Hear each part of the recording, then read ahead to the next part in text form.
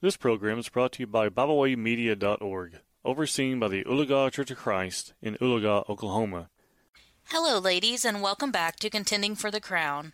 I hope you are having a wonderful day.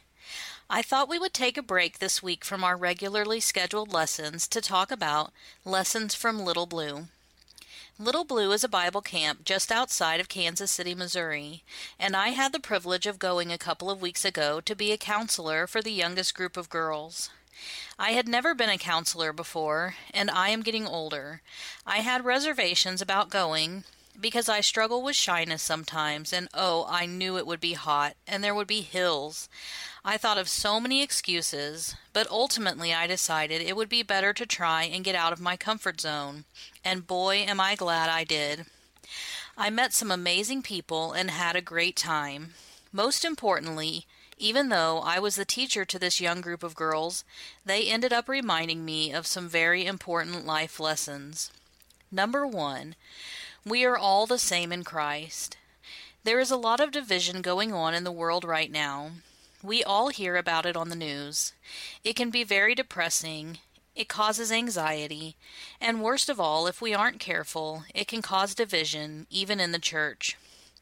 God doesn't want division in the church. In fact, He calls us to unity. Ephesians 4:1-6.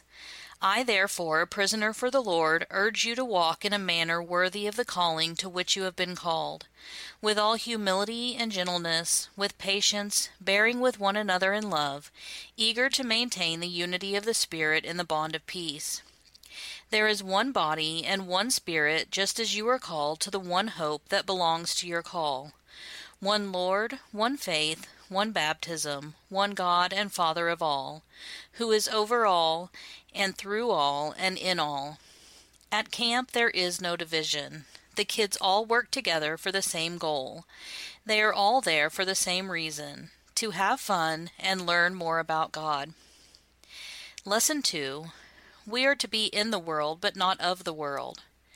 While at camp, we had the topic of Black Lives Matter come up. Nothing was discussed pro or con about it. One camper simply said, "That stuff needs to be left at home." I loved this answer. The kids are bombarded, I'm sure, on a daily basis at school with all sorts of current events, just like many adults are at work. This camper simply wanted to be free of all of that while at camp. This reminds me of what Paul says in Romans 12, verse 2. Do not be conformed to this world, but be transformed by the renewal of your mind, that by testing you may discern what is the will of God, what is good and acceptable and perfect. Also 1 John 2:15-17. Do not love the world or the things in the world. If anyone loves the world, the love of the Father is not in him.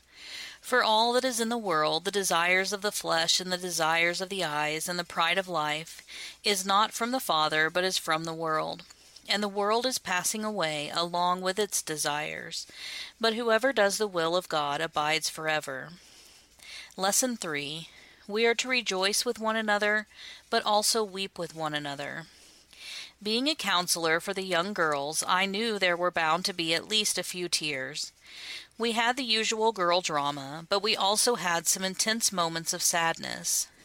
One of our campers had to leave in the middle of the week, and another camper found out about a death in her family on the last night of camp. All of the girls rallied around each other and truly wept with one another. Romans 12:15. We also had plenty of our fair share of rejoicing and laughter, which brings me to our last lesson.